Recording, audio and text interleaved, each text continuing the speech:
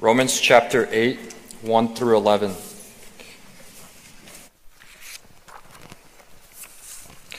Romans chapter 8, 1 through 11.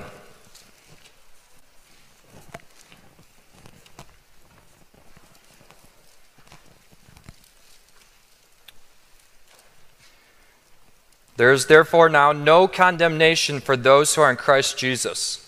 For the law of the Spirit of life has set you free in Christ Jesus from the law of sin and death. For God has done what the law, weakened by the flesh, could not do. By sending his own Son in the likeness of sinful flesh, and for sin, he condemned sin in the flesh, in order that the righteous requirement of the law might be fulfilled in us, who walk not according to the flesh, but according to the Spirit. For those who live according to the flesh set their minds on the things of the flesh, but those who live according to the Spirit set their minds on the things of the Spirit. For to set the mind on the flesh is death, but to set the mind on the Spirit is life and peace. For the mind that is set on the flesh is hostile to God, for it does not submit to God's law. Indeed, it cannot. Those who are in the flesh cannot please God. You, however, are not in the flesh, but in the Spirit, if in fact the Spirit of God dwells in you. Anyone who does not have the Spirit of Christ does not belong to him. But if Christ is in you, although the body is dead because of sin, the Spirit is life because of righteousness. If the Spirit of him who raised Jesus from the dead dwells in you, he who raised Christ Jesus from the dead will also give life to your mortal bodies through his Spirit who dwells in you. Amen. Please be seated. Tonight we are going to be examining powerful truths from the Word of God, and these truths have personally changed my life, and I know that they will change your life as well if you truly understand them and live by them. And the first truth that we will be examining tonight is that there is no condemnation for those who are in Christ Jesus. There is no condemnation for those who are in Christ Jesus. Amen. And Jesus put it this way in John chapter 5, verse 24. Truly, truly, I say to you, whoever hears my word and believes him who sent me has eternal life. He does not come into judgment, but has passed from death to life. Glory be to his name. We are those who have passed from death to life because of what Jesus did. And this is a powerful, powerful truth, that those who believe in Jesus and abide in him are not condemned.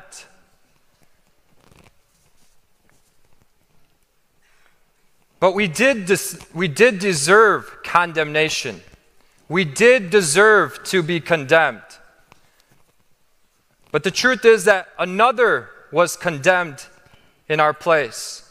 The condemnation that you and I deserved, Jesus took upon himself at the cross. And brothers and sisters, we do not thank God enough for what Jesus did at the cross. We do not meditate enough on God's love for us. And I just wanted to take a moment tonight and I want all of us to meditate on what Jesus did on that day. To meditate on how that night they arrested him and they carried him off in secret in the darkness of the night. And they beat him along the way. And they had an illegal trial at night where they brought false accusations against him and false witnesses. And he was beaten, he was mocked. And yet he did not defend himself because he knew what was going to happen, and he knew he was going to lay down his life for the sins of the world. And they took him to Pilate, and Pilate agreed with them even though Pilate knew he was innocent. But because of the fear of man, he agreed with them, and he condemned Jesus to death, and they scourged him. And they took the cat of nine tails and lacerated his back. And the punishment that you and I deserve, the punishment that sin deserves, he took upon himself. And then they led him down the Via Dolorosa to Calvary, where they nailed him to that tree. And he bore your sin and my sin. He bore your condemnation and my condemnation, so that today we can freely say, there is no condemnation for those who are in Christ Jesus. Glory be to his name. And he didn't stop there. He rose from the grave, and he is alive forevermore. And I know that Easter is approaching and we'll be here soon, and this is what we talk about at Easter, but this truth and this reality should be part of our lives every day. And Jesus, he did what the law could never do.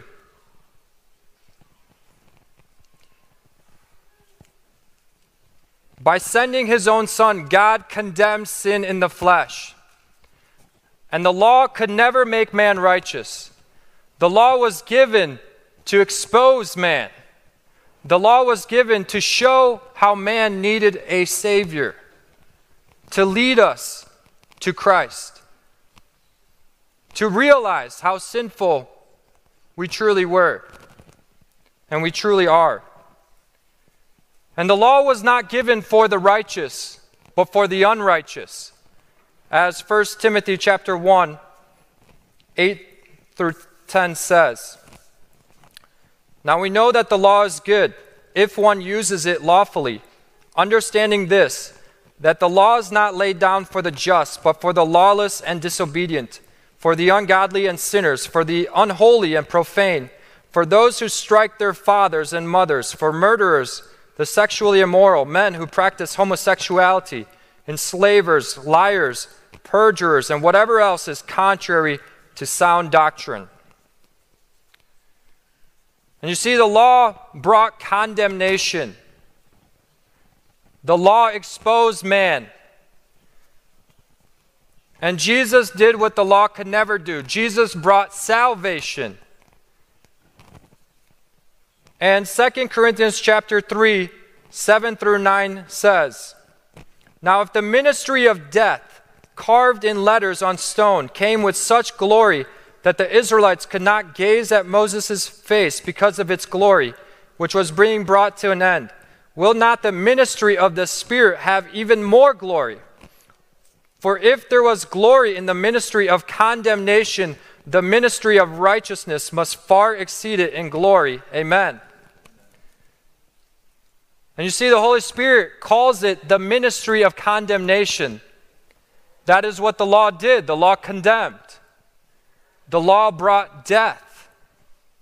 Not because the law was bad. No, the law was perfect.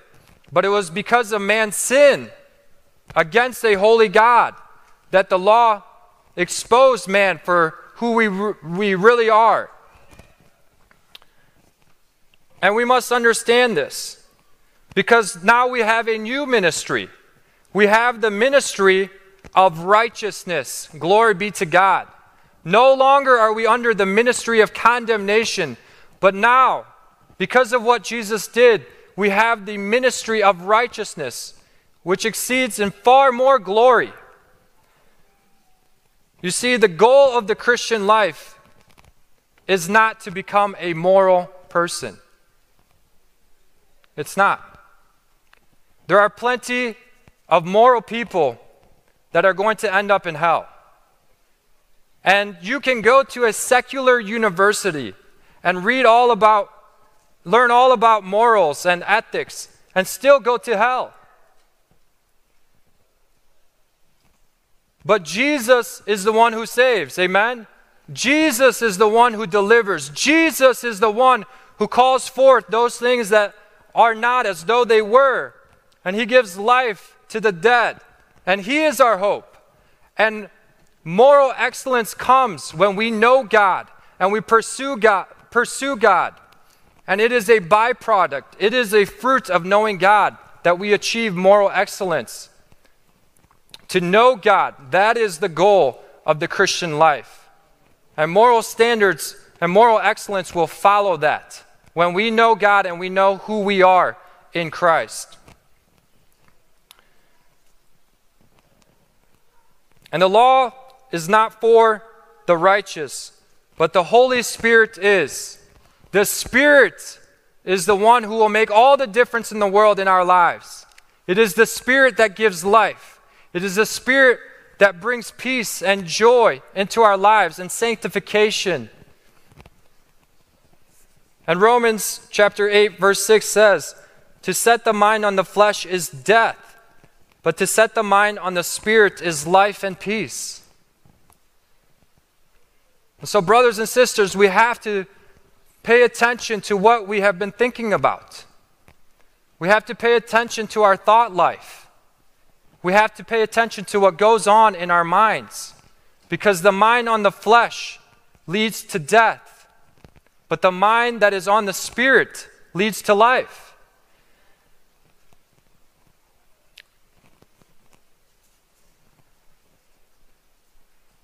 And one of the powerful truths that set me free is understanding the flesh.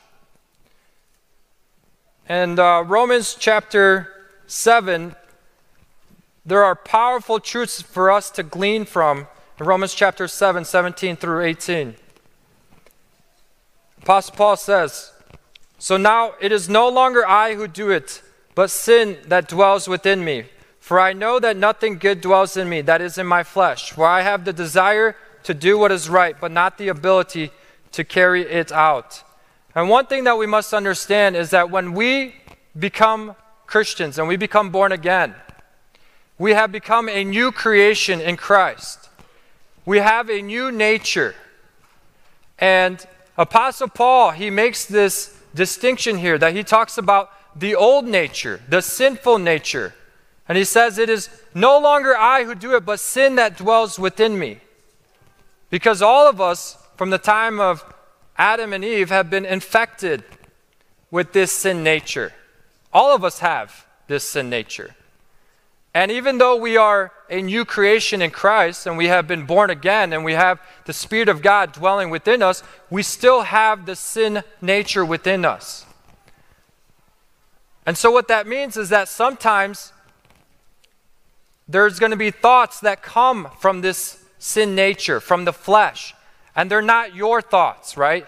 Because you have been born again. And, you could be walking with the Lord many years in your life. And all these thoughts will come to your mind. Or you'll have this thought and you'll say, Lord, how can that thought come to my mind? I have been born again. I am cleansed. I am renewed. And if you don't understand this truth that we still have the sin nature, and that is not your thought, that is a thought coming from the flesh, then you will think that you were never born again. You will say, well, I don't see a difference in my life. So when that thought comes, that thought from the flesh, we have to cut it off and take every thought captive to the obedience of Christ. And obviously, we're not going to partner with that thought and dwell on those sinful thoughts that may arise because of the flesh, but we cut them off. And we say, that's not my thought. I have been born again. And you have to live in the newness of the Spirit. And we must also realize that the devil can plant thoughts in our minds. And most of the time it comes from the flesh, those evil thoughts, but there's also the adversary who can do that. And there is also the Holy Spirit who will plant thoughts in our minds. And so that's why it's so important that we take every thought captive to the obedience of Christ.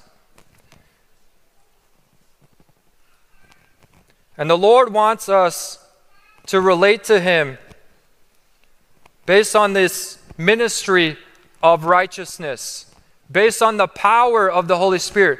That is what is going to bring change to your life and my life.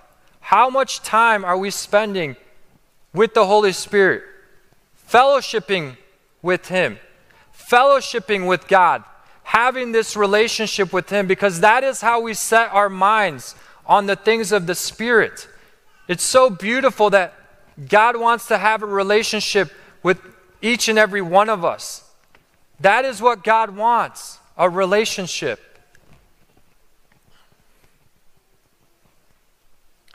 And 2 Corinthians chapter 3, 15 through 18 says, yes, to this day, whenever Moses is read, a veil lies over their hearts. But when one turns to the Lord, the veil is removed. Now the Lord is the Spirit, and where the Spirit of the Lord is, there is freedom. And we all, with unveiled face, beholding the glory of the Lord, are being transformed into the same image from one degree of glory to another. For this comes from the Lord, who is the Spirit. Amen. Where the Spirit of the Lord is, there is freedom. And that is what is going to change our young people. That is what is going to change America. It is when we allow the Holy Spirit to lead us, to guide us, to direct us, to purify us, to sanctify us. And we learn to walk with Him. Just as Adam and Eve walked with the Lord before the fall in the cool of the evening, the Lord wants to walk with us each and every day. He wants to relate to us, have fellowship with us. And when we do those things, we are transformed from glory to glory into His image. And may God help all of us to walk in the Spirit and be transformed into His glory. Amen.